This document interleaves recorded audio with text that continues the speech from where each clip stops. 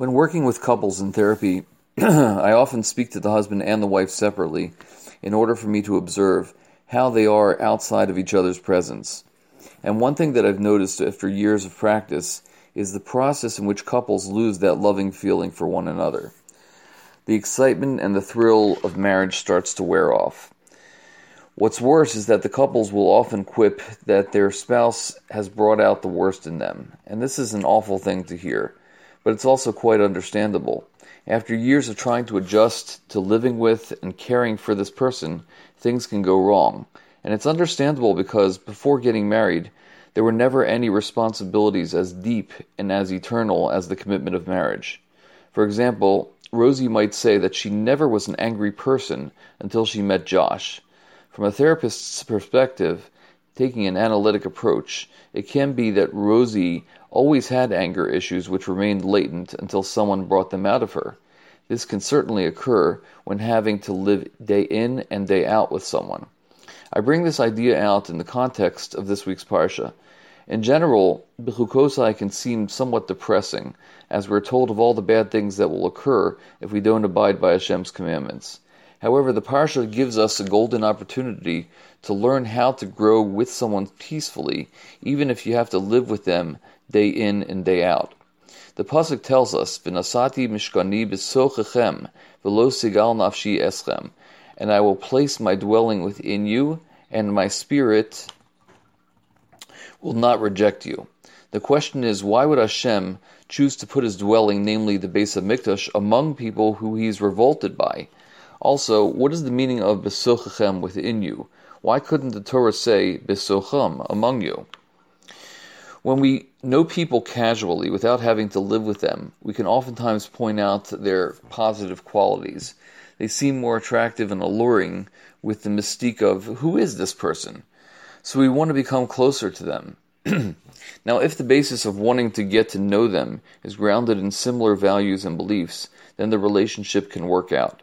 However, if the dwelling was built simply on allure, after a while, people might begin to pick apart their partners and try to find fault in every aspect of the person they chose to live with. They find something wrong in their habits, their families of origin, the way they eat, the way they talk. Can you imagine that this is what people tell me in therapy? This leads to the expression that you don't know someone until you live with them, or the more common cliche that familiarity breeds contempt. However, Hashem in our Parsha is telling us that even though I will be living among you, I won't become disgusted by you. What a wonderful idea. And how can couples get to this point where they still appreciate each other without looking for faults? To start with, they need to become more spiritual together. They have to walk with their spirits within one another. And this means that they have to feel that they are two halves of a whole, and certainly compatible enough to enjoy a long-term relationship. They're not bringing out the worst in each other. And that's just their perception due to never experiencing being whole with someone else. When we feel connected with each other on this spiritual level, we're able to coexist. And this can be said of any relationship. And this especially rings true amongst the different factions of Jewish people trying to live amongst each other, but not necessarily within each other. Klal Yisrael just experienced a horrific tragedy. A friend of mine sent me a video of Reb Meilech Biderman explaining a certain phenomenon in Eretz Yisrael. It's the minhag that people should not go back from a levaya the same way that they came. However, there's someone who actually announces this plea, don't go back the same way you came. And Reb Biderman explained that the meaning is deeper behind this plea. Whenever we experience a tragedy, how can we even entertain the idea of going back to the same way we came? Meaning, how can we go back to our same old ways? We can't be the same person after experiencing such a change. And he told over how a Bacher recounted that he was in Meron on Lag BaOmer. He was experiencing the stampede, and immediately promised not to speak in shul again, even between aliyos, if he were to survive. All of a sudden, he was pulled out from the stampede, from seemingly nowhere. There were many karbanos who didn't make it, and these were the karbanos tzibor. The Chassam Sofer explains that karbanos tzibor require nesachim, which are libations. The libations are the tears that cause us to change. However, these are not wet tears.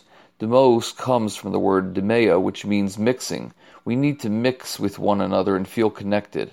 So Hashem is speaking to us and saying that if we want to connect with Him, we need to take something on for ourselves.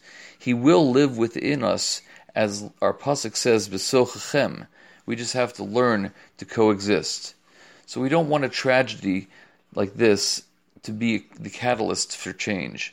Let's all take upon ourselves a new way of life and get to know each other by living with each other and walking spiritually within each other. Good Shabbos.